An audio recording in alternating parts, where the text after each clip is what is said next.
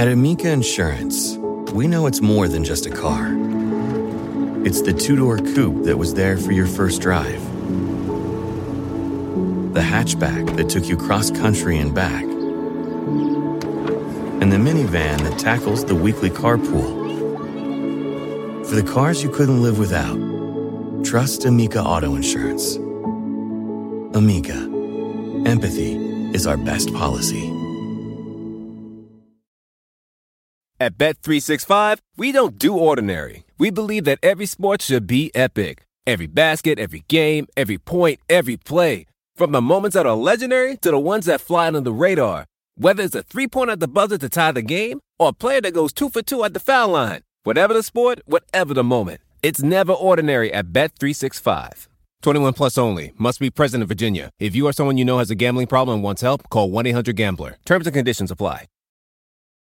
Finishing up this 15 and 60, talking about the West teams that made moves at the trade deadline. I hope everyone had a chance to check us out on NBA.com doing the live call of Grizzlies and Clippers today. But now it's back to business as normal with the Denver Nuggets. What are their fundamentals, please, Danny? The Nuggets are 39 and 18. They are currently 10th in the league in net rating, plus 3.6, 8th in offense, and 12th in defense. And not a surprise that they're going to make the playoffs. There's a difference in the ELO versus Raptor projections, but we'll look at the ELO ones for now. That predicts that the Nuggets will win 54 games, which is just above a big batch of other teams to actually finish second in the West behind the Lakers. Yeah, and where they are right now, a little lucky for the second consecutive year, at least through a lot of the year. They actually normalized pretty well at their point differential last year. But if you look at both their number of wins over their point differential and then also some of the shooting luck that they've been experiencing this season, they may not be quite as good as their record would indicate here. At least over the course of the regular season. They've also had a lot of injuries that they've dealt with, but at least in terms of the guys that they put on the floor, I think it's fair to say that they're lucky to have as good a record as they do. Yeah,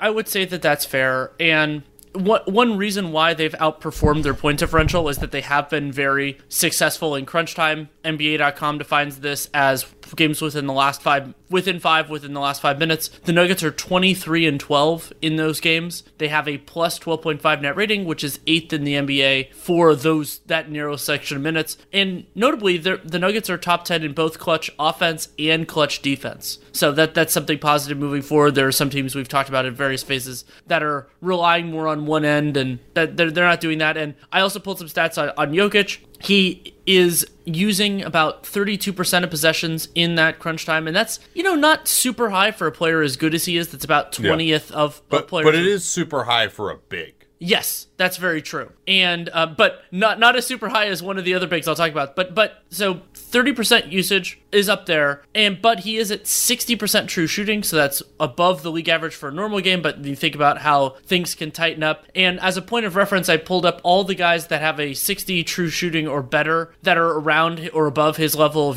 of in the crunch time, and the only guys that are really above him are Joel Embiid with a remarkable 72% true shooting on 38 usage. Harden's at 65% on 38 usage. Ja Morant, 61 on 40% usage. And then right around the same level in terms of percentages, D'Angelo Russell, 60% true shooting on 38 usage. So actually significantly higher than Jokic there. But as you said, the big small differential is notable. Yeah, now, they did have a clutch failure in the game right before the break that we did for the NBA cast against the Lakers. And despite Jokic with some of the crazy plays that he had, he had that great one-legged right leg fadeaway over Rudy Gobert in that game right after the break when they were totally shorthanded due to all the trades, as we'll talk about. But the crunch time offense did not look very good against the Lakers, and again, Will Barton was out, Michael Porter was out. They've had some issues, but it was really just reduced to, and also part of the problem was they had to really get defensive personnel on the floor to deal with LeBron.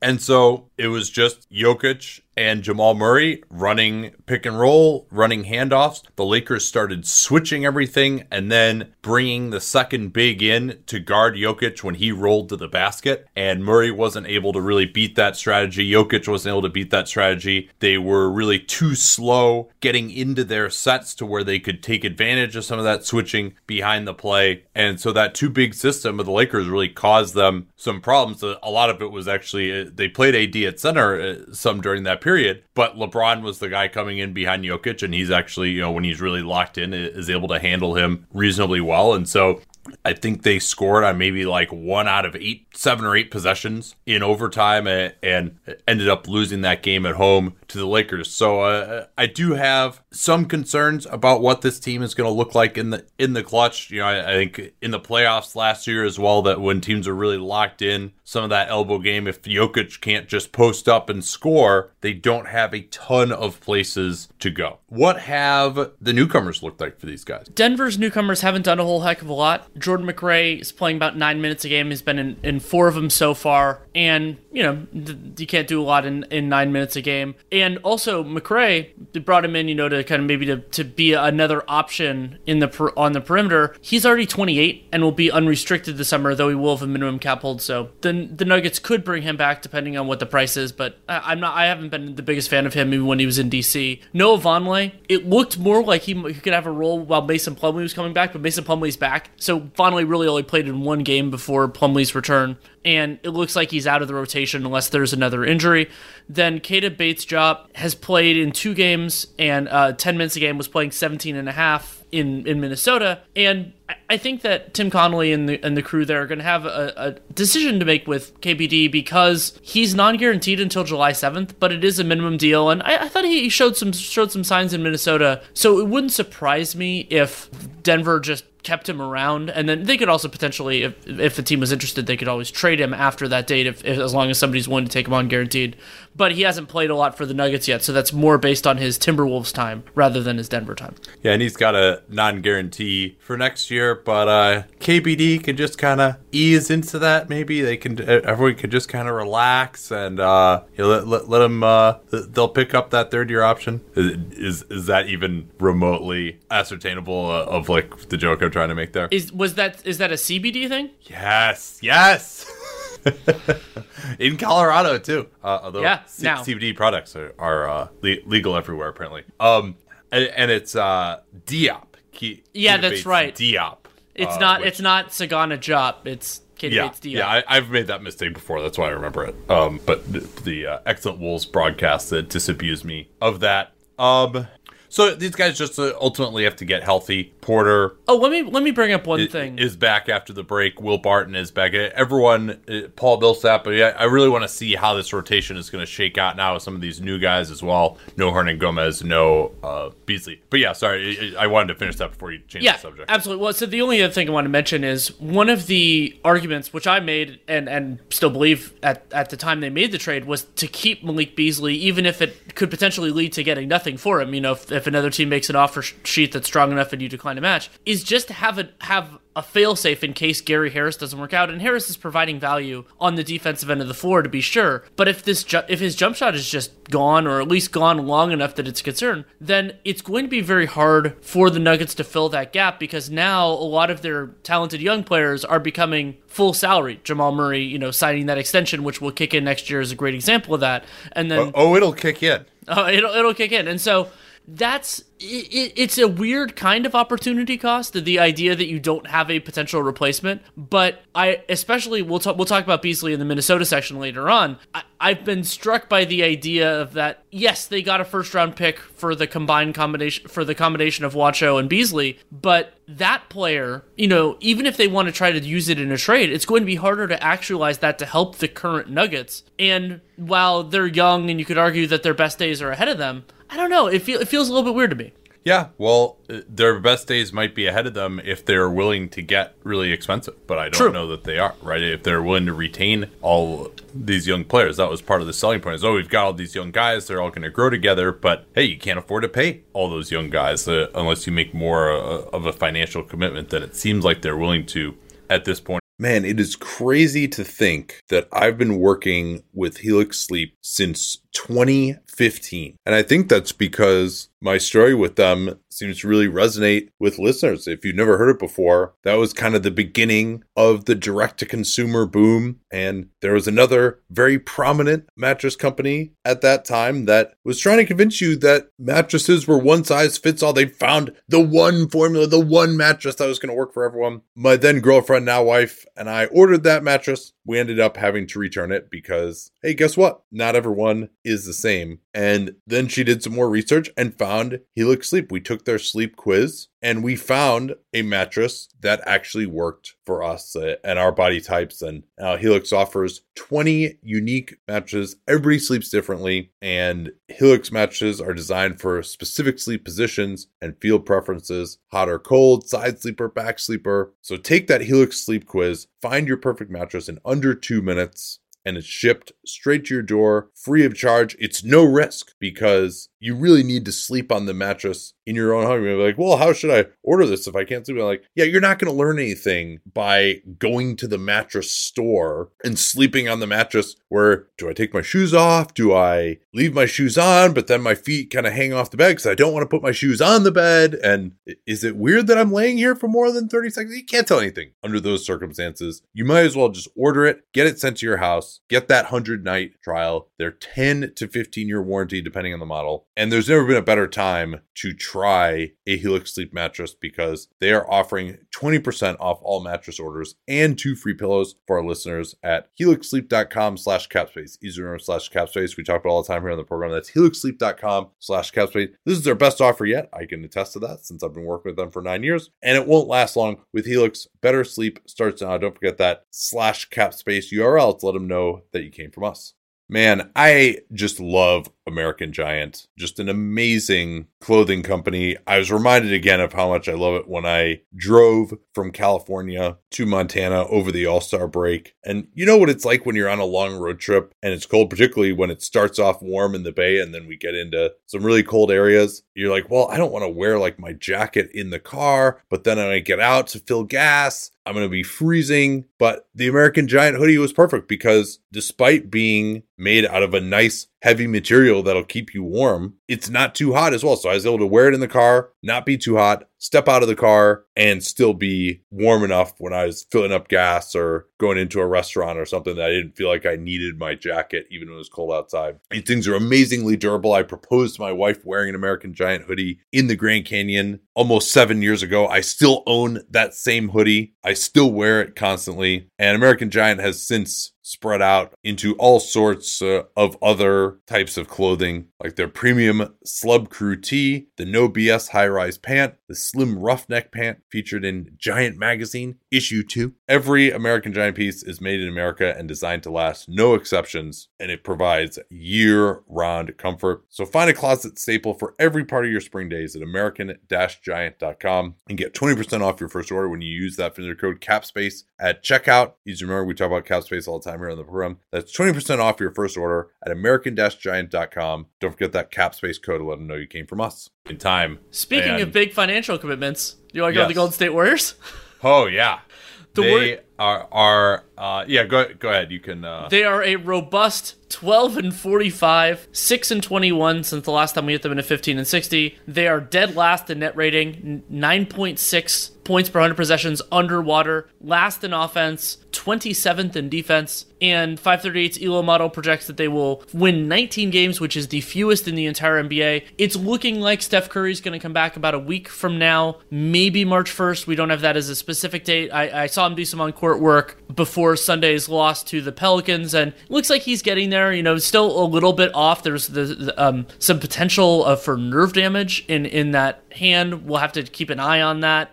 He had some comments about that his left hand doesn't quite feel the same. I mean, this is, broken hand. I can't remember anybody ever missing this much time with a broken hand. And I'm sure they were really patient with because of everything that happened this year, but also the nerve damage possibility could be another rationale for this. Yeah, the idea of re-breaking, he had to have 2 different surgeries, a bunch of pins, and, I talked to one of their coaches. He said he looks normal as ever.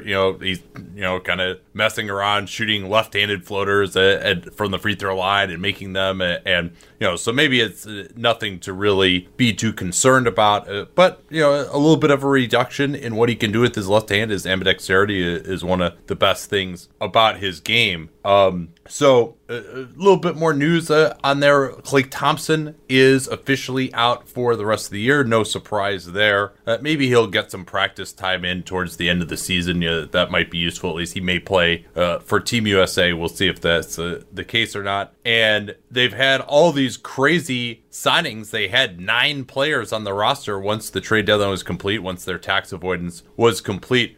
Help us sort through all that. The Warriors now have 4 players signed to rest of season contracts. The first of those was Damian Lee, which was actually before the deadline flurry. Lee has $600,000 guaranteed for next season, and then he has 1 fully non-guaranteed season after that. So he is signed potentially through the 22 season. Marquise Chris actually has more guaranteed money for next year. Remember, he was cut to bring Damian Lee up, and then was on a 2-way and then got brought back. Chris has $800,000 guaranteed for next year, and that is his last season on this contract. Kai Bowman has no guaranteed money for next year and is signed through 22. And then Juan Toscano-Anderson, who has looked very good. Remember, he was in camp for the Warriors and then did not make the team, but then now has a rest of season contract. He has no guaranteed money and then is signed next season and the year after. So again, until 22. Yeah, Toscano-Anderson is interesting. Not a name that has come up on this podcast. Maybe we talked about it a little bit in the Summer League, but he's 26, 27, has toiled in the G League for a while, was not a big prospect coming out of college, to be sure. East Oakland native. As maybe someone should tell Marcus Thompson that. I'm not sure he's aware of it. But Toscano-Anderson is about 6'6", 212, and is in the top 1 percentile of hustle players in the league. And he's been playing more as a small ball 4, even kind of as a 5 offensively, with Smailagic playing the 4 down in the G League. But, he'll run guys down from behind. He makes hard cuts. He makes really hard, smart help rotations as fast as he can. Sprints towards the ball to double team, sprints back to his man. His effort level is extremely impressive. The limitation for him has been the shooting, but he's shot it well so far in a Warriors uniform, and we'll see. I mean, you only have to go back to last year to see a guy of somewhat similar ilk, although I think Toscano-Anderson is much better defensively than Alfonzo McKinnie, but McKinnie started off on fire from 3. It was kind of this energy guy, but ultimately couldn't reliably hit shots. Hopefully Toscano-Anderson, if he does become a part of this team in the long term, might be on a 2-way. He might be, just your 15th man, give you some energy. But he wouldn't be the first guy who's a 3-and-D type of wing to develop enough of a 3-point shot to stick around. So I've enjoyed what he's done. He's definitely a fun guy to watch. I mean, odds are against him making it, but if the shot comes around, I mean, he's been pretty aggressive from 3. He's got some more athleticism. I kind of, Treveon Graham is another one of the guys of this ilk, but Toscano-Anderson has a little bit more bounce than Treveon Graham does, not as much strength. Yeah, and as a point of reference, Toscano-Anderson has taken 94 threes in the G League so far this year and is making 28% of those, so that's not exactly encouraging. But his free throw percentage is up to 70 this year, which is a pretty significant jump off of last year when he was at 60. So, hope... So he's not going to shoot the NBA 3 well enough. I mean, I do not think so, but it'd be a nice story, and it'd be, especially considering he's playing with the local team. Not as local as they were, let's say, a year ago, but still close enough.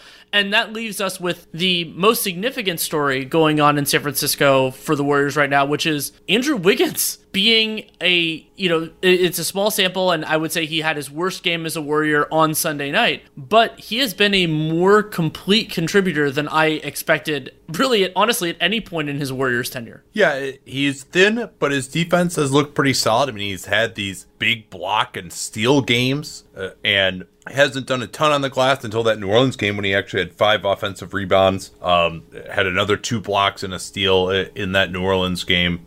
Not taking as many threes. That's not a surprise. The Warriors don't really generate very many threes in Steve Kerr's system unless you have the 2 greatest shooters of all time, Steph and Klay, taking them. They are very, very low in terms of their 3-point attempt rate and their make rate, but he shot it well there. I think it's interesting that his usage is lower than it's been a lot of his time in Minnesota, given the fewer threats on this team. I kind of think that's a good thing. He's playing more the way that he'll play once Steph Curry and perhaps Klay Thompson come back as well, where he really is going to be a third option. That, to me, was a criticism of him during his time in Minnesota when he was playing next to Jimmy Butler and Karl Anthony Towns, who were both superior options. He was taking possessions out of their hands. Now that hasn't necessarily been the case, he's been moving more.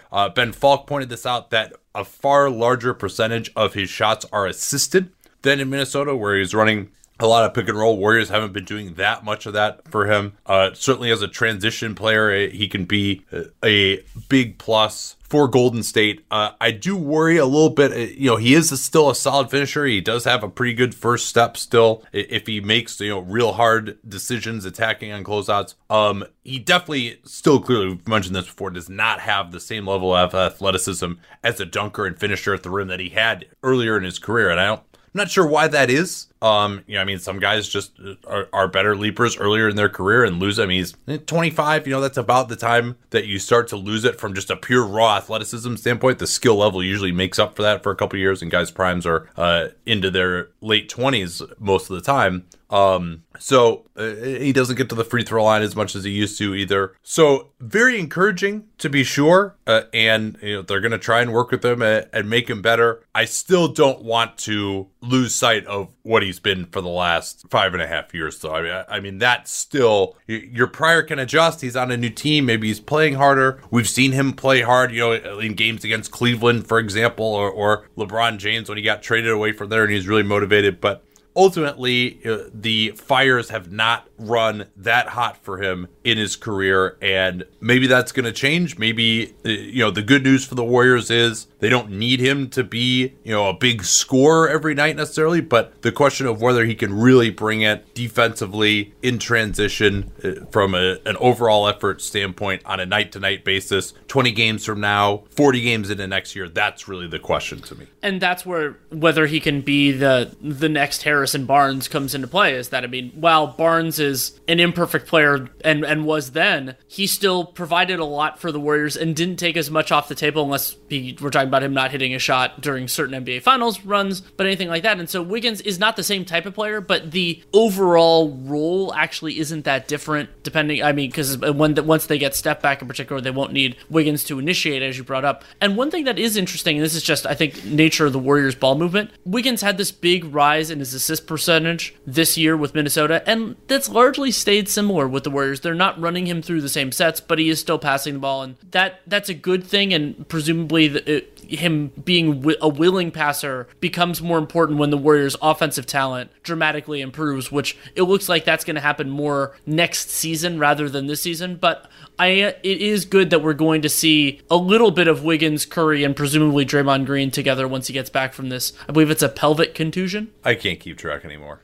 We should also mention that he's not on a rest of the year contract yet, but the Warriors did do another Phoenix Suns reclamation project. They signed Dragan Bender, and Bender intuitively, offensively, defensively we'll have to see, but offensively he makes some sense with what Kerr wants to run. He can do things as a passer from the high post, and we saw some of that in the loss against New Orleans. Yeah, I talked much more about him with Slater on his pod last night, so if you want to hear more about that, go ahead and listen to that. Let's talk Houston Rockets here. 36-20, 16-11 since the last 15 and 60. They've had some highs and lows during that period, to be sure. They are 7th in the NBA in net rating, plus 4.0. Third on offense at $114. Defensively, they are 15th. Actually, not that bad for where they've been at times. We'll see if they can have this post-break surge. The numbers with Robert Covington on the floor, for example, have been very good so far. But 110 defensive rating, projecting for 53 wins, which would be third in the West, and they will be making the playoffs. Some quick news for them. PJ Tucker's contract, you'll recall, it was, this might be the best mid-level exception contract ever signed. The track record of those, even going back to 1999, is not particularly positive, but they got him for the full mid-level exception, but the last year was non-guaranteed. They have now guaranteed that fourth year. He was hoping to actually get an extension before the season. Those talks were tabled. Jeff Green has been signed to a 10-day. He actually played for them over the weekend, and DeMarre Carroll has been bought out in San Antonio. He gave back about $800,000, and no indication yet whether the Spurs have stretched that or not. But I wondered what the story was with Carroll, because we thought he could help the Spurs. He just hasn't been playing at all. So this is yet another indication that the Rockets are going to be doubling down on small ball. I mean, they've got Hartenstein and Tyson Chandler on the roster, but those guys are just not going to play. It looks like Jeff Green had played some small ball center for the Wiz last year, on occasion with the Cavs the year before that, and he's been kind of chilling at home. Interesting to see whether they give him more after this initial 10-day, both sides saying that they want to fit. There should be enough time, I think, I forget when the news came down that he actually signed that, for him to go elsewhere if the 10-day doesn't work out, and he doesn't want to leave, but it seems like it's more the Rockets are trying to make that decision. Well, so, go ahead. And the Rockets have a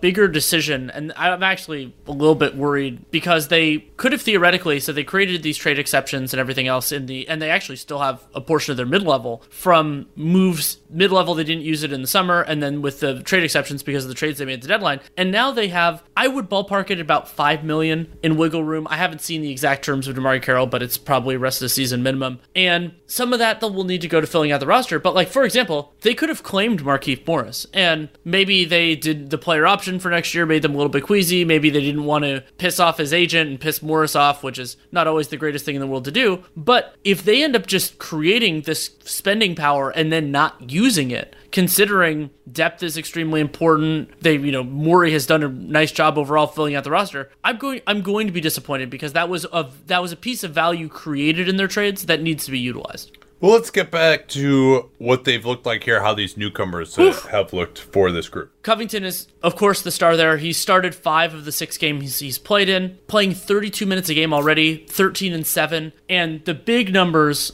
for Covington so far, he's playing power forward 87% of the time and center 11% of the time. That's the epitome of the small ball. And then Houston, they've defended extremely well during Covington's minutes. It's 191 possessions, so it's not like we're dealing with this super large sample using Clean the Glasses filter.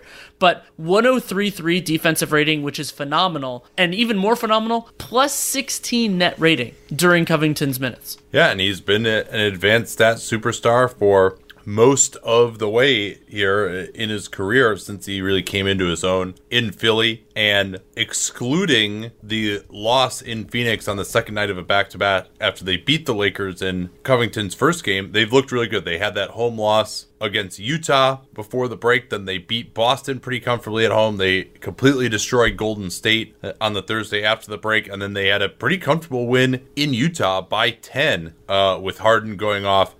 Covington in that game had multiple blocks of Rudy Gobert at the rim, just coming over as a help defender. And we said the vision that they had for him defensively is really helping. That if you're going to be doing all this switching, you're going to have all these mismatches. You're not going to have a guy who is a traditional rim protector to clean things up. Well, why don't you get one of the best help defenders from the wing position, guys who can dig down, prevent penetration, get in the passing lanes for steals, come over for blocks, with his underrated length at 6'9", and that's exactly what it's been so far. I think they've looked really good. DeMarre Carroll played 13 minutes in that win over the Warriors, didn't play in the game at Utah. What did you think of them picking those guys up? You're not a fan? I'm not a huge fan. There is a really challenging needle to thread for Morey here when they're looking for a very specific type of player that is also available, and that's really hard to do. I mean, so who is available for the minimum that is better than DeMarre Carroll or Jeff Green? I mean, DeMarre Carroll, I think, is a reasonable signing for it. Jeff Green, to me, looked pretty washed. Remember, Utah could have used Jeff Green, signed him, and then just went, no, we're good. And I think that's a notable sign, and he has a different role to play in Houston than in Utah, and that's sometimes when those work out. And we've seen, that happened with Kenneth Faried last year, and I thought he helped the Rockets at moments in time. So Carroll, I'm a little bit more positive because he looks like there might be more gas in the tank, but his San Antonio run was not exactly inspiring, and that's why I would go a different direction than Jeff Green. I'm sure he'll have a good game or two, and he'll catch somebody for a dunk or something like that. But the game in, game out on him, I haven't been there for a few years on Jeff Green. You could argue for his whole career relative to what other people thought. So I'm still in that camp. And then Bruno Caboclo, remember they originally got Jordan Bell in the initial three-way trade, and then they moved Caboclo. They got Caboclo for Jordan Bell. He's only played 5 minutes in that blowout, so we haven't really gotten to see the proof of concept there. It's possible he's just more of like a learn the system, break glass in case of emergency type of guy. And even Green and Carroll may be at that level. I mean, I think it's really, to me, one of the big problems is just PJ Tucker and Robert Covington, they just can't overuse these guys in the regular season. Yeah, I think that's really what. Right, exactly. I think that's really what this is all about, right? I mean, unless those guys will have a chance to prove it, but just so you can play the same way during the regular season, get some bodies out there where the other team's eyes aren't going to light up about, oh yeah, let's just go at this dude. They at least look the part defensively, and that I think is what this is more about. And if they prove that they're worth playing in the playoffs, then that's fine. But I think these signings make sense to me of just combo forward type of guys who can fit into what they're doing, and they're probably some of the best available. We shouldn't spend a ton of time on it because we've already spent time on the Rockets, but the new look Rockets, seen them for a little bit now. Focusing more on the top 6 teams in the West, are there any that are standing out to you just conceptually more than anything else that are particularly good or poor matchups for the Rockets? So I think that the Lakers, they actually can match up pretty well against. I think that the switching system we saw in that first game, the Lakers, clutch offense doesn't look that amazing. I don't know that the Lakers have anybody to guard James Harden that well. We'll see what they decide to do with Westbrook. We've seen teams putting their center on Westbrook. That's what the Rockets did with Gobert. So I think they actually match up with the Lakers pretty well. The Clippers certainly have the personnel, especially now with Marcus Morris, to match up with them. And I think the Clippers have more defensive chops up and down the roster. And I think Kawhi is better than Harden. And I'm not sure that there's anyone on Houston that really is going to guard Kawhi that well. So exactly. And I think the Clippers, the structure of their offense, I think works better against a switching team as well because Kawhi doesn't care at all. The Nuggets, I don't even know how the hell they're going to begin to defend them now. You would think that maybe Jokic could go to town against some of these switches, but the Nuggets are kind of very station to station under Michael Malone. We talked about in their section how late in games they struggle to get the ball into Jokic against the mismatch. The Rockets do a pretty good job of switching out. They can also, the Rockets double team pretty well. The Nuggets don't have a ton of shooting. If they're going to put Paul Millsap on the floor in particular, or Jeremy Grant, I think the Rockets are going to make those guys hit shots. I'm not sure that they can. I actually think that they could struggle against the Mavs. I think that with the spacing of Porzingis, his ability to shoot over the top of anybody who's guarding him, and then Luka has shown that he can really beat guys one-on-one with the space that's provided. The Mavs are going to space the floor. They don't have these non-shooters that you can just kind of not guard. That's what the Rockets thrive on, is helping off the right people. That's been the case going back to 17-18 with these switching systems. And so I think the Rockets are just going to have to find a way to outscore the Mavs. And, it'll be interesting. Are you going to put Porzingis on Westbrook? Like, that would be certainly a fascinating matchup. But if you're just going to say, hey, Porzingis is going to wait at the rim, he might even be harder to score over than Gobert at the rim. So that'll be fascinating. I can't wait to see those teams match up. But I don't think the Rockets can stop the Mavs at all with this approach. And I think some of these other teams, they can really throw a monkey wrench in it. I don't think they can do that with the Mavs. So I think I wouldn't predict them to lose to the Mavs necessarily, but I think the Mavs could definitely punch above their weight against the Rockets versus some other teams. And I don't think the Rockets would have that much trouble with the Thunder. It is true that the Thunder have beaten the Rockets in some high-profile games this year, but when you get down to a playoff series, the best players play more often, and this new-look Rockets team, I think that offensively it'll be hard for the Thunder to slow down exactly what they're looking for, but then also we talked about helping off non-shooters. OKC still has those in their rotation, so I think that would, they'd force those players to beat them, and those players would not. Well, and I think the other problem, too, is that the Rockets' size advantage on that 3-point guard lineup that OKC likes to close the game with. I don't know that other than, I mean, Shea would probably be the best at this, but who is like your switch buster on the Oklahoma City Thunder? Chris Paul, I don't think can really do that much anymore. His I think pick and roll. Their offensive problems would parallel what the Jazz have run into the last couple of years, where they just don't have they force you to get basic, and OKC's offense doesn't necessarily work when it's basic. Yeah, I thought the Jazz looked pretty good in that first game against Houston with guys like Mitchell and even Conley blowing by guys at the point of attack, and then there just wasn't that much help. I think the Jazz are better as a attacking switches type of team here now. We talked about that on the 15 and 60 before the break. All right, let's talk Clippers here in just a second. Anyone who's seen our YouTube videos knows that I don't wear formal stuff all the time. So when it's time to dress up rather than dress down, I highly recommend Indochino. They were the official outfitter of my wedding. I got my tux from there. All my groomsmen got their sport jackets from there as well. I felt really good about having them be the outfitter of my wedding because all of my groomsmen were going to get stuff that they could continue to wear that fit them perfectly. Because when you go somewhere else, you're not going to get something that's made for you. So why not measure yourself in 10 minutes or visit a showroom rather than feeling like you're wearing somebody else's suit that they tried and failed to tailor for you. And not only does Indochino have the suits that made them famous, but now they've got everything. Blazers, pants, women's wear, outerwear, designed and made for you. Hundreds of high quality fabrics to choose from. European wools, linen, cottons, tons of colors, tons of patterns. You can customize things like the lapel, the vents, the pockets, and you'll get a piece that is personalized for you in fit and style. Level up your game with Indochino. Go to Indochino.com. Use the code CAPSPACE. Use the CAPSPACE we talk about all the time here on the program to get 10% off any purchase of $399 or more. That's 10% off at Indochino, Indochino, Indochino.com. And don't forget that CAPSPACE code to let them know that you came from us. At Amica Insurance, we know it's more than just a house. It's your home, the place that's filled with memories. The early days of figuring it out to the later years of still figuring it out. For the place you've put down roots, trust Amica Home Insurance. Amica, empathy is our best policy. Second.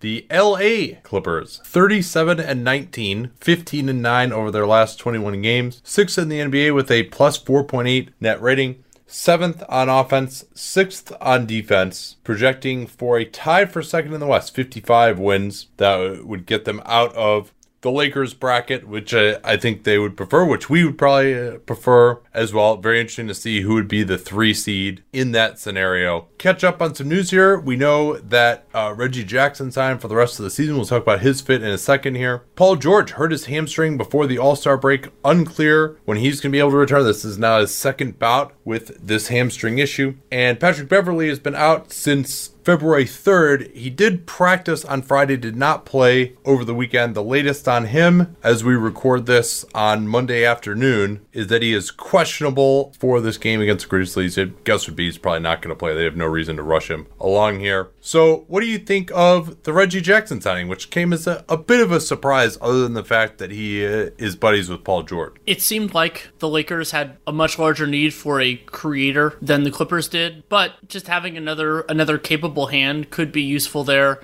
I don't think, my instinct is that Jackson isn't going to warrant playoff minutes. We'll see if that actually happens. But, you know, in case the biggest issue for him was that he needed a smaller role or to be healthier, then the Clippers have the latitude to make sure that he's right. And so, you know, you could think of it as an upside play that if he's good enough, he'll contribute, and if he's not, then he won't. And I do trust that Doc Rivers, considering it's not like Reggie Jackson has much equity with Doc, is going to overplay him, like we expressed the concern previously about some of the other players that are on new teams. Yeah, we'll have to see what happens with him. There's a thought that, well, they need someone to bring it all together, right? A pure point guard who can pass and run the offense, and then once you get into the hands of Kawhi or Paul George, that he can get out of the way and hit shots. Well, Jackson, I think I don't know that he has the same spot-up instincts as someone like Beverly, who's been playing that role for a while. Jackson has spotted up more as the years have gone on and as his pick-and-roll skills have waned a little bit, but that's still what he likes to do, is play as a pick-and-roll guy overall. Defensively, he's nowhere near as good as Beverly. He's not anywhere near as good as a pick-and-roll offensive player as Lou Williams. So it'd be hard-pressed to say that he should take any of their minutes, at least when it really matters. That Beverly has maybe been playing a little bit too much, and maybe that's part of why he's breaking down, and so to limit his minutes the rest of the year might be a good idea. But then Landry Shamet has been on fire lately. He's better defensively than Jackson as well. So you've really got these three guards, and then you also got Marcus Morris that could push Paul George and Kawhi Leonard down a position on the spectrum. They still got JaMychal Green. So, yeah, he seems to me, I know he started in this game with Beverly out, his first game, where he wasn't too impressive. I don't quite see the point of it. I think he would have been useful for the Lakers. They kept him away from the Lakers. We felt kind of the same way about Marcus Morris in some respects, because I think he would have been an upgrade for the Lakers on Rondo. But, yeah, I really don't necessarily see the point of this for the Clippers and for Jackson. Maybe he just wants to be in a winning situation. He cares about that. And if that's the case, more power to him. But I'm not sure this is even like a good move for his career, because I'm not sure how much he's going to play. And once you take a buyout, there is arguably a little bit of a stigma to that, this idea that you're clearly not worth your contract anymore, essentially. Let's jump to Marcus Morris. And it hasn't been, to me, a great start. He's started all 4 games that he's played in before Monday night's contest against the Grizzlies, playing 33 minutes a game, 42% from the field and 28% from 3. I expect both of those to improve. And then something else that's crazy, he's turning the ball over on 18% of his possessions and only assisting on 6.3%. And that ball dominance and turnover dominance has not been a welcome addition. I expect some of that to get sanded out, but it has been a rough transition. So these numbers very early on here, obviously, biased energy. 16% usage is, you might say, all right, yeah, that's pretty good, right? He's not hijacking the offense. He's not shooting more than he should. That's great, right? You dig a little deeper, maybe not, because the whole point of his skill set was 3-and-D. He does have some other stuff that he can do, but they have George, Williams, and Leonard, all of whom should be above him in the pecking order as a scorer. So he's spotting up 25% of the time. Yeah, he's shooting poorly from 3, 5, 18. That doesn't matter. He's going to come around there, you would think. But 24% of the time spot up, 16% pick and roll ball handler, 14% post up, 8% ISO. So you add all those up, and 38% self-created offense, 24% others creating for him. And then even on a handoff as well is another 8% of his offense. So, and that's kind of, I consider that mostly self-created as well. You're not having someone else make the play for you to create the opening. So that's really what concerns me a little bit more. And this team, despite the fact that they have all this offensive talent, they don't take a ton of threes. They don't generate a ton of spot-up opportunities for anyone other than Shamet. Everyone else is kind of,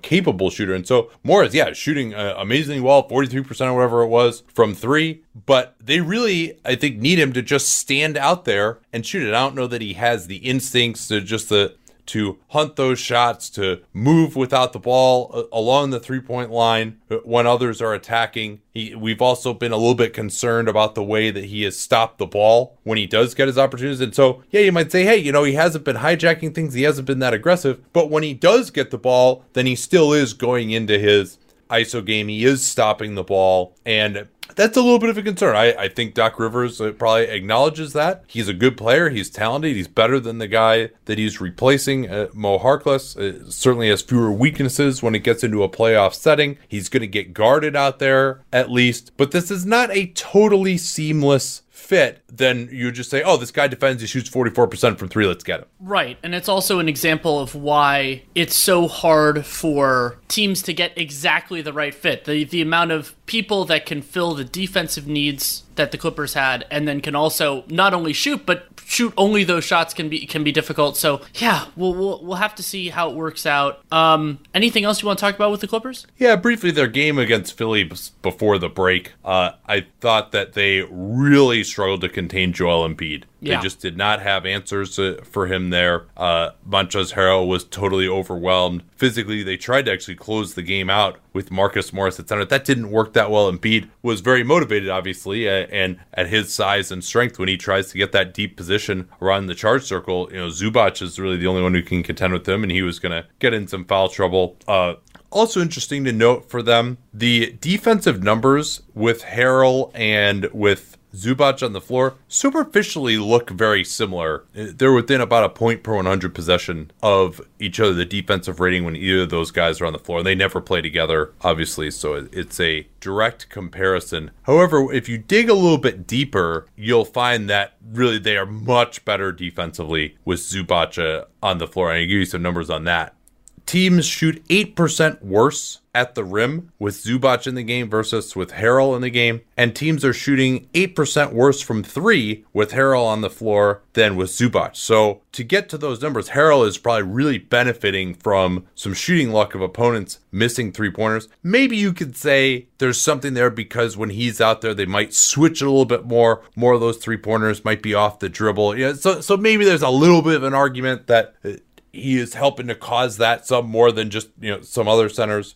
But I'm still not a huge believer in Harrell's defense. I thought that he and Lou Williams both really got hurt. One thing that they did do in that Philly game that I really liked was Landry Shamet as a pick and pop guy with Kawhi. I think that could be a really, really awesome weapon for these guys. So I think that Philly is a bad matchup for them because of Embiid. I think they got to just hope that they don't end up facing him in the finals. I think it would have been nice if they could have gotten another center that Doc trusted, who is a little bit better defensively as well. And I think he's just not going to trust Zubac and Jovan Bua has been leading the charge here of that he should play more, but Harrell has a lot of equity there, obviously.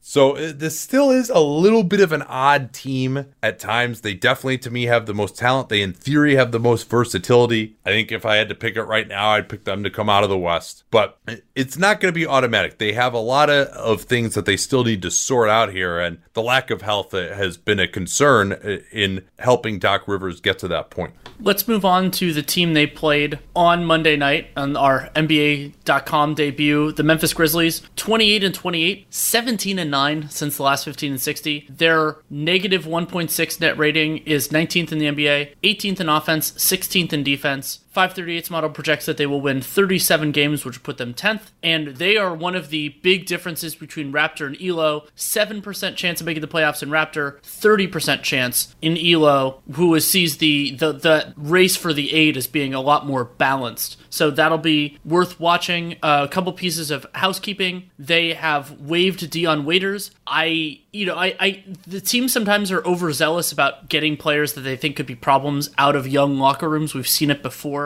And the Grizzlies could have used Waiters as salary ballast. I think he actually could have helped them too. So I think they were overzealous here, especially considering and then also if they were willing to just take him on, that's a reminder of how much they gave up for Justice Winslow in that trade because they took on, Dion Waiters $12.6 million for next year. Also, Grayson Allen is going to miss the remainder of the year. He was out indefinitely with a left hip issue going back to January, and now he's shut down completely. And unfortunately, Jaren Jackson Jr., due to left knee issue, is going to be out for at least 2 weeks. That's when he'll be reevaluated.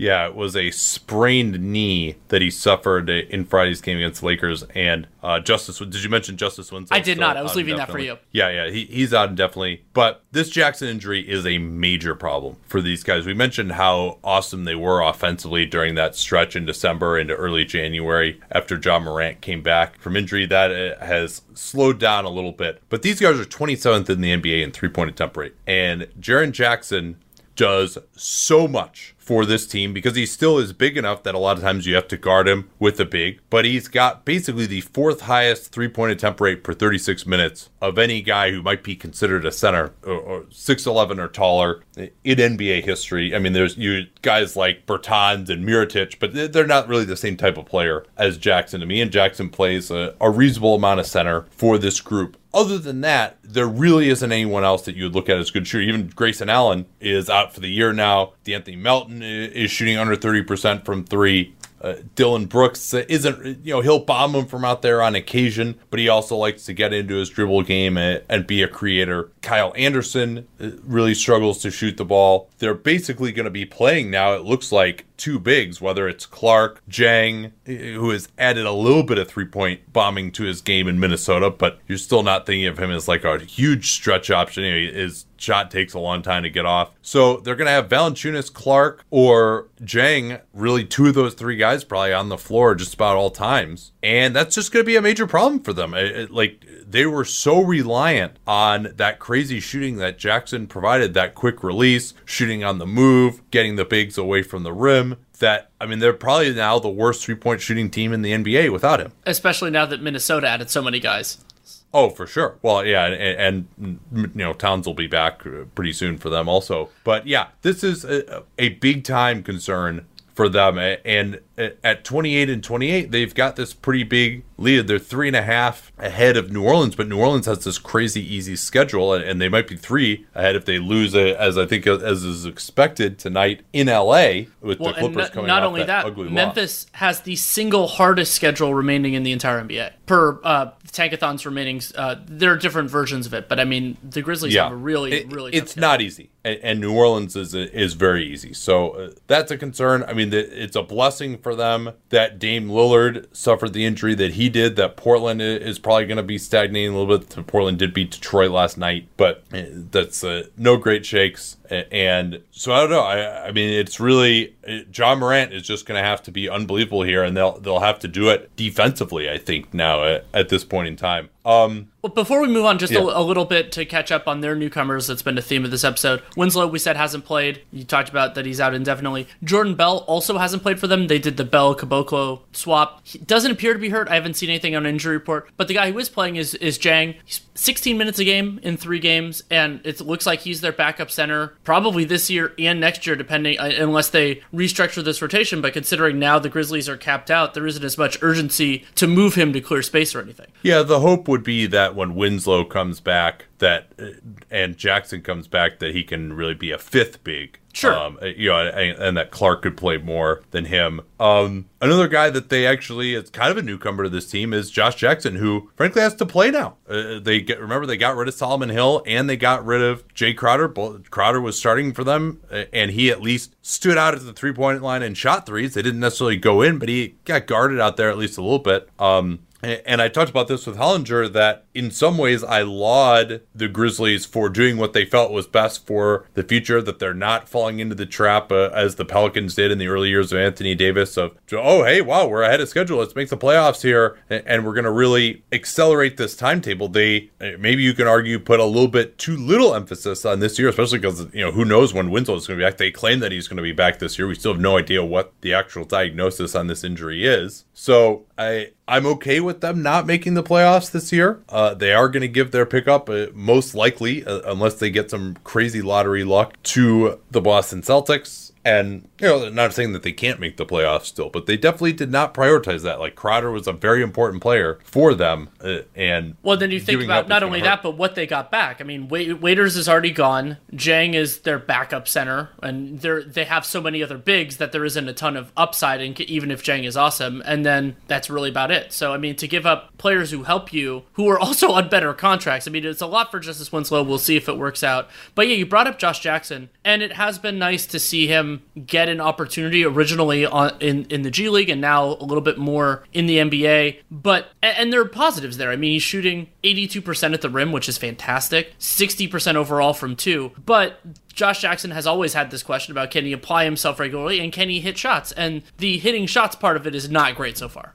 No, he's 6 of 24 from 3. It's going to be a prove it type of thing for him. I mean, he still is pretty aggressive on some of these threes, especially in the Lakers game once Jackson went down. But I do like that he's reduced his usage. I mean, you remember some of these seasons in Phoenix, he's in the 25% usage range and was one of the most damaging players in the league because he was so inefficient. Now he's getting 33% of his usage in transition. He does fit in very well to the pace that these guys want to play with it. And 24% on spot up. That's good. You remember a lot of his problem was he'd run these pick and rolls, he'd barf up these floaters, these long twos. That at least he seems to have eliminated from his game. He's only had 8 possessions out of the pick and roll so far, which is, any small forward is going to have at least a few of those. So that does seem to be knocked down. He does seem to at least have a better understanding of his role. Haven't had a chance to really lock in on him defensively. I think we'll get more of a chance to do that tonight. So yeah, we'll get a chance to see what he looks like defensively tonight. I presume he's going to get some minutes on Kawhi. Shall we move on to the Wolves? Let's do it. Minnesota is 16-39, 6-21 since the last 15-60. Their negative 3.7 net rating is 24th in the league, 23rd in offense, 19th in defense, and 538 projects that they will end up being only ahead of the Warriors with 25 wins. They're not making the playoffs, and they're very much the walking wounded. The most important of those injuries is Karl-Anthony Towns. He has a fractured wrist. He is out for at least 2 weeks. He, per John Krasinski, desperately wants to play again this season, but I mean, there are going to be some challenging forces at play here with lottery seeding, but also playing with his friend D'Angelo Russell, who looks like is on a load management plan. And then also Jake Layman has been cleared to return to practice, so he's getting closer. Remember, he's been out since November. And then Evan Turner, who they acquired at the deadline in that big trade, it looks like he might not be long for Minneapolis. And this might also be the resolution, potentially, to something that I've been interested in, which is that Minnesota technically went over the tax line when they made all those moves. And while paying a small amount isn't that big a deal as long as Glenn Taylor is okay with it, if I have it that they're $600,000 over, there might be some funkiness there in terms of if they have to fill roster slots, anything like that. But so if Evan Turner gives up enough money, then they could get under the tax, and I'm sure that would be good for ownership considering how bad they've been this year. Yeah, James Johnson, maybe perhaps another potential buyout candidate. But they wanted to get rid of Turner so much that... Well, yeah. I guess that's true, but they're playing James Johnson. Yeah.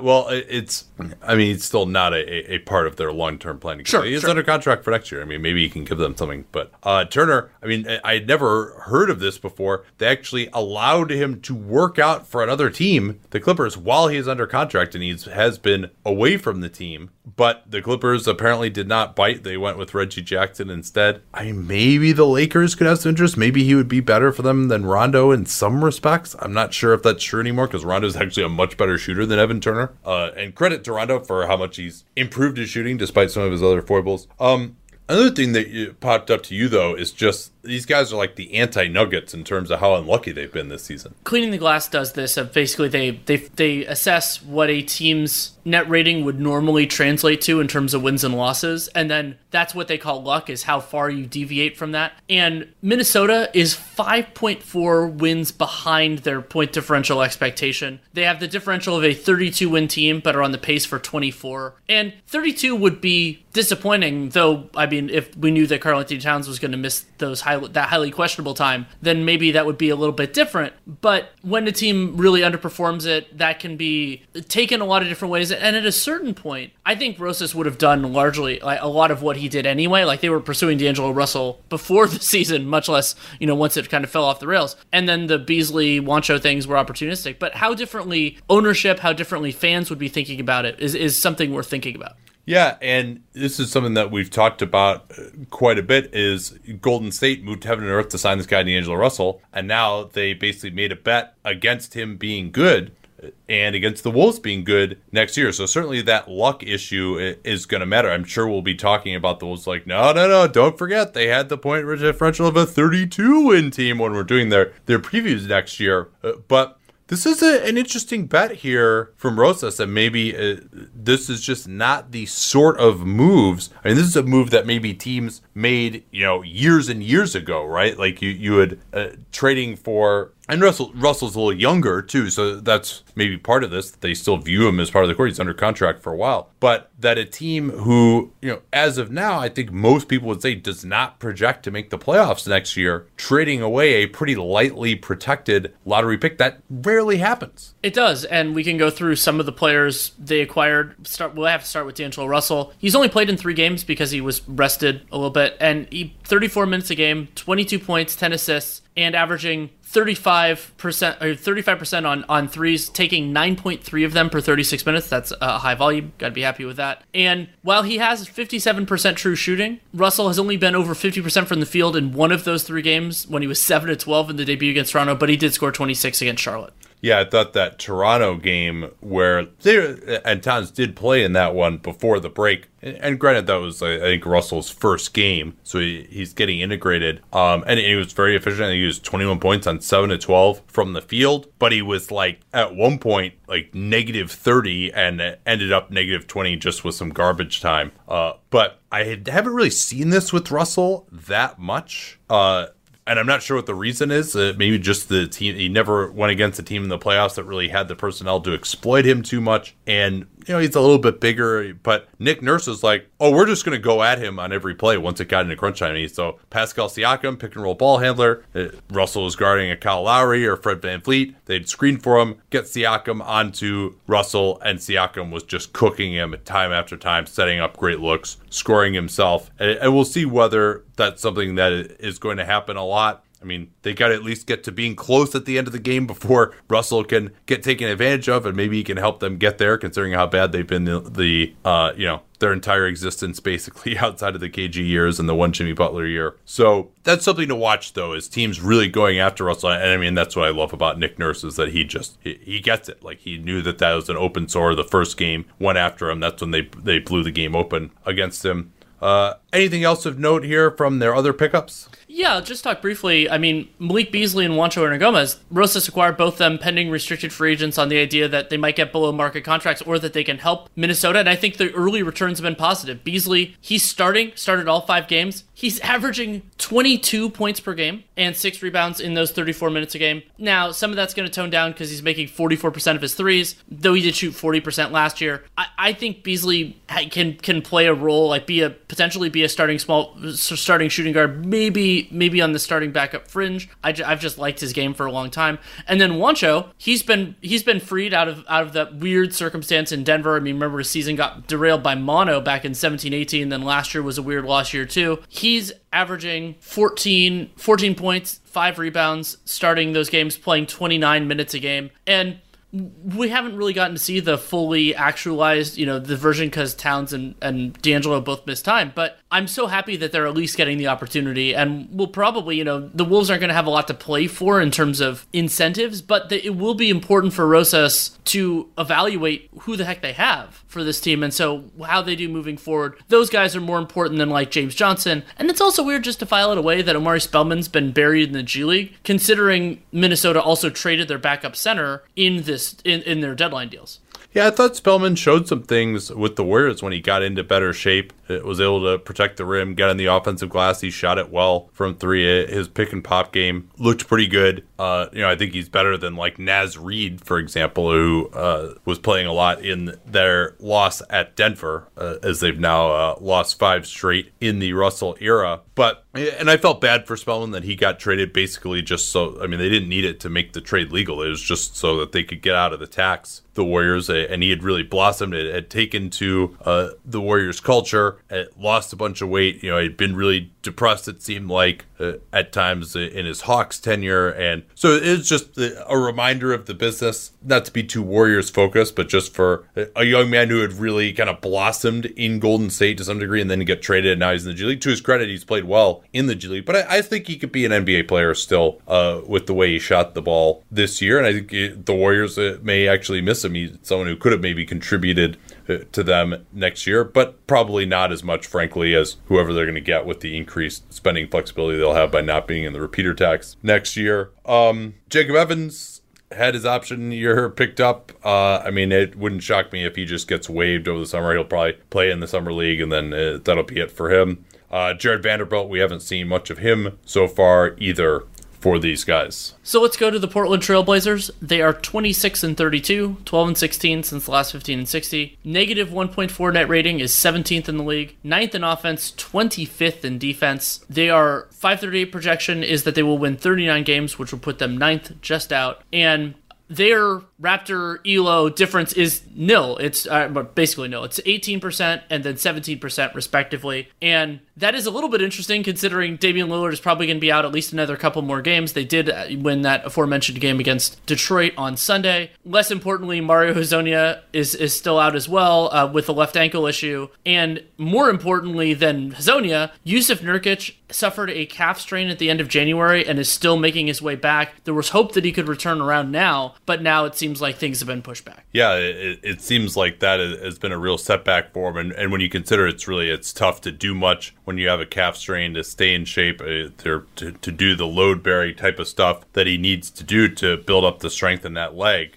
You wonder whether he's even going to be able to get out there at all. And the bench is just absolutely, completely killing these guys. Anthony Simons, negative 8.9 net rating. Caleb Swanigan, their backup center, negative 9.2 net rating. Hezonja, who's mercifully out with an ankle sprain for a little bit here, negative 10.9 net rating. Moses Brown, who played a little bit in real minutes against the Pels before the break. He's only played 33 minutes on the year, but it has a negative 50.9 net rating, which he has earned. I mean, he looks like one of the, he's on a two-way, so I don't want to kill him too badly, but he looks very out of place on an NBA court, more so than just about any player that I can remember seeing. Let's talk about Trevor Ariza. Ariza's now been on the Blazers for 13 games, started all 13, averaging 10 and 5 and 32 minutes a game. The good news, Ariza is shooting 38% from three, though he's only taking 3.6 per 36 minutes, and his usage rate is at 12, which is actually higher than the 11-3 it was in Sacramento. And so that's why his, the all-in-one type stats like PER aren't weighing it highly because you have to have some actual volume. I think he's looked okay there. One question that I've been dealing with the Blazers is they have this potentially modest amount of cap space, especially since we expect Rodney Hood to pick up his player option considering he's hurt. And one possible way to handle it is actually to keep Ariza on that money for next year and then use the full mid-level exception. I wouldn't rather do that as of now, but I wouldn't be shocked if O'Shea feels differently. Yeah, and we mentioned that Swanigan has really struggled. We've talked many times about why he's just not a great fit as an NBA big. Haven't seen much from Wenyen Gabriel. Anthony Simons, I mentioned his struggles with that negative 8.9 net rating. And this is another decision that the Blazers made where, they're up against the Tax. Let's not forget they were pretty far into the Tax, thinking that this is a team that is going to contend. They made the Western Conference Finals last year. Right.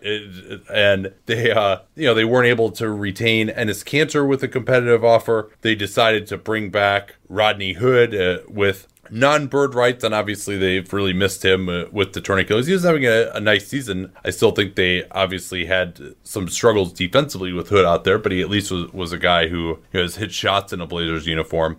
And so they said, hey, we're not going to get a true backup point guard. We're going to trust Anthony Simons. And we have lauded them in the past for not going out and getting guys, trusting their development system, giving guys roles. They did the same thing with Zach Collins this year, in fact, and maybe that would have worked had Collins not suffered that shoulder injury. There's some hope that he can return in March. But this is one that didn't work out. And you might say, hey, if you're really a team that is thinking about contending, this is an unbelievable season from Damian Lillard that they're essentially just wasting right now, that maybe they should have pursued another veteran option who at least maybe could have given them some emergency minutes if Simons wasn't ready. And, when you watch Simons, it's not like, oh man, this guy is just awful, but, he's one of your key backcourt scorers, and he's not very efficient. He's a second-year guy, doesn't have high-level experience, not a great defender. I think he tries reasonably hard, but, he's not a guy who should probably be in a rotation on a team with the aspirations that this team had. Well, as an example, Shabazz Napier, former Blazer, was on the scrap heap, and Minnesota got him at basically as a salary dump in that complicated D'Angelo Russell transaction.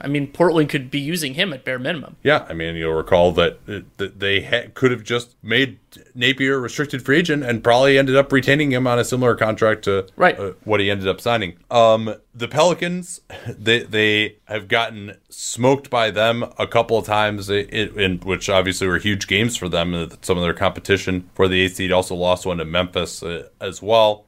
And the Pels are just absolute kryptonite for this team. Dame Lillard has missed his last 16 three-pointers, including being held to only 4 in that game against New Orleans before the break. Then he missed the one right after the break. And this team, I mean, you just look at their roster and you're like, who the hell is going to guard Zion? They tried putting Whiteside on him. Whiteside just was too slow. Zion was going right through him, right around him. They tried putting Whiteside on Derek Favors, but Whiteside wasn't mobile enough to come over and help when Zion was attacking Trevor Ariza. Carmelo Anthony, I'll just spare you the laughter of him trying to guard Zion. They just had absolutely nobody with any answers for Zion. He had 30 on them. Carmelo, been a nice story. Glad that he's back in the league. I think he still is an NBA player, especially having gotten into a little bit better of shape. The one thing that he's actually been able to do is hit some more spot ups, which was a problem for him in particular in OKC. And the overall numbers are not pretty. I mean, they're better than the guys he was replacing, Hazonia and Tolliver. But aside from that, he's really a bench scorer at best. 51% true shooting, 22% usage, and 44% on 2-pointers. That's a big problem. 53% around the rim for a guy who's 6'8" is pretty rough. And that's actually looking more explosive than he did the last couple of years. And you remember his first game back, he went in and tried to dunk on Jackson Hayes. But, his finishing had really waned in the last couple of years, even before this. And so that's a problem. His most common play type is actually in the posts. That mid-post ISO, that's going to lead to a lot of long twos. You're not going to shoot a good percentage there. A lot of those post-ups are coming on plays where they're running a pick and roll first, getting the switch, and then dumping it down to him in the post. But because he's such a poor finisher around the rim, the idea of, he's going to just put this smaller guy in the goal doesn't really necessarily materialize. Doesn't get to the line very much either. As he's been used a lot as a roll man, and if they play it conventionally, pick and pop, hasn't shot it particularly well on those pick and pops either. 0.78 points per possession as the roll man is pretty ugly. So he's a bench scorer on a bad bench offense is what he is at this point in time. And yeah, he's not as bad defensively as he was the 2 years before that. But I mean, this team is the number 25 defense in the NBA, and he's a big part of that. Anything else on the Blazers? Or can we move to Sacramento? Yeah, let's finish it out with the 23-33 Kings, 11-16 since we last checked in on them. Negative 3.3 net rating is 22nd in the NBA. They are 21st on offense and 22nd on defense. They project for 11th in the conference with 36 wins, 4% chance at the playoffs under Raptor, 5% under Elo. And the injury news is not amazing. Marvin Bagley is going to be reevaluated in a further 3 weeks. The Kings announced a couple of days ago that sprained left foot. Talked about this some with Hollinger of just, what is the plan going to be now? Because Rashawn Holmes was pretty good. They played some of their best basketball with him on the floor this year. Are you still going to be a prisoner to the idea that Marvin Bagley is going to be your second star and you got to fit everything around him? Or are you just going to do what wins games and say, hey, Marvin, you got to fit into that when he comes back, which, he hopes to return this year, but there are certainly no indications that is a likelihood as of now.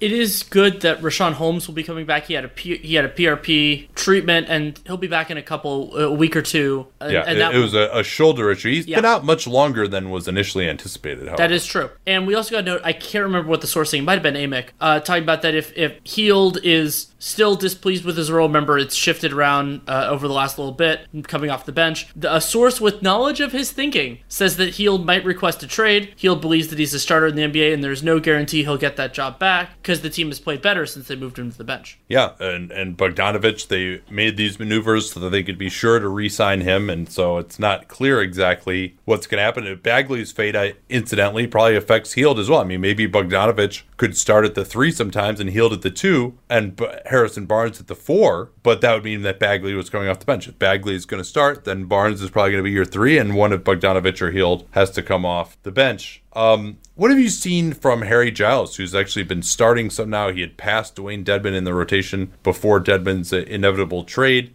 He got that fourth-year option declined for $4 million, which was a puzzling move at the time. I think they were just, even back then, concerned a little bit about the tax and re-signing Bogdanovich and Hield. So what do you make of his season? I'm conflicted on it. I remember I saw a little bit of film on Giles before he got riddled by injuries in high school and was intrigued by his potential. And I think those lofty ceiling days are over now. And it's worth remembering that while Sacramento cannot, so Giles will be an unrestricted free agent, and Sacramento cannot sign him for more than the declined option, which was about $4 million. They can theoretically bring him back. A recent example of that was Kevon Looney. You could also think back to Austin Rivers on the Clippers. But Giles, I think of him, so there are definitely positives there. He's a solid passer for his size and role. He can be modestly efficient offensively, and he's been better to me defensively this year than last year, but not great. Far from it. But what bothers me is that at this point in his career, Giles is 21. He's a man without a country in terms of big man. So he doesn't space the floor well enough to really play power forward offensively. Yeah. I think he actually, he hasn't really been asked to do that. I think he might be able to get there. Seeing him, he has a projectable jump shot. I remember going back to the Summit. Yeah, well, and even in Summer League, I think he was taking more threes. I thought his long two looked pretty good at times. Like, I think maybe he could get there to having that be part of his game as maybe like an Al Horford light with his passing ability, setting up back doors and then stepping out for three-pointers. Like, I think that maybe that could be his destiny, but the light we're not close to that. The light is a problem there too physically, because to me he doesn't have the ability to defend centers, and then that's what makes it really hard. Because if a player can't really defend fives and can't really play the five and can't really play the four offensively, they generally don't work out. I'm not writing off Giles; he's 21, far too young for that. But my general read, and so the all-in-one metrics, PIPM has him as a slight as more negative than positive. Positive on defense slightly, and negative on offense. RPM negative on both. You know, not hugely awful in either. And my instinct with Giles at this point is, I would be interested, depending on how he develops, in having him when he's 24, so like 3 years of development, but he is not worth it for me to have him on roster between now and then. So you want him to develop on somebody else's dime, whether that's in the NBA, potentially maybe in the G League or Europe, but I think that there could be a good potential player there. But the guy I kept on thinking about was Jermaine O'Neal. Jermaine O'Neal came in from high school, dealt with some injury stuff and also just, maturity stuff when he played with the Blazers, which Giles doesn't have a lot of that. But it took Jermaine O'Neal a while, but it was a little bit more patient because Jermaine O'Neal ended up being like a legit starter in the league, and I don't see that as a likely enough outcome for Giles to make him a priority. I mean, Jermaine O'Neal was the best player on a 60-win team. Exactly. In 2004. I mean, and Jermaine O'Neal was a wonderful defensive player with his shot blocking. He could also post up. He had more size, as well as also a different era when teams were playing. I mean, Jermaine O'Neal played next to another center.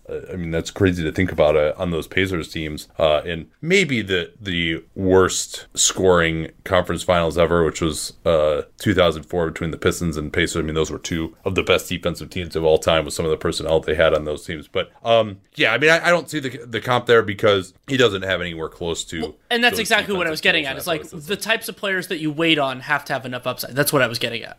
Yeah, that makes perfect sense. Now, I think you're being a little harsh on him because if you go and look at some of these teams, like the Blazers, for example, would love to have Harry Giles as their backup center right now. I mean, I think the Warriors would probably love to have Harry Giles as their backup center right now. So, and maybe we're on a playoff team, yeah, that role might be a little too outsized for him. But when you're just talking about him as being in the league as a player who can give you some minutes at backup center, has a decent skill level, good kid, tries hard, like you could do worse. You could, but what I was getting at more there was that I would let somebody else take that, have him, because there's so many centers in the league right now. Like the replacement level is incredibly high, and I would want somebody who I trust more defensively, especially on a good team, or just somebody that needs something reliable as a backstop. But yeah, I think there's a place for Giles too. It's just it probably wouldn't be with my team if I were running it. I'd let. Yeah, no, that's fair. I mean, but if you need someone who can do some stuff at the elbows and maybe post up a little bit and be a placer, yeah, I mean, you might even say you're better off going small than playing him. There's a lot of reasons to think that, but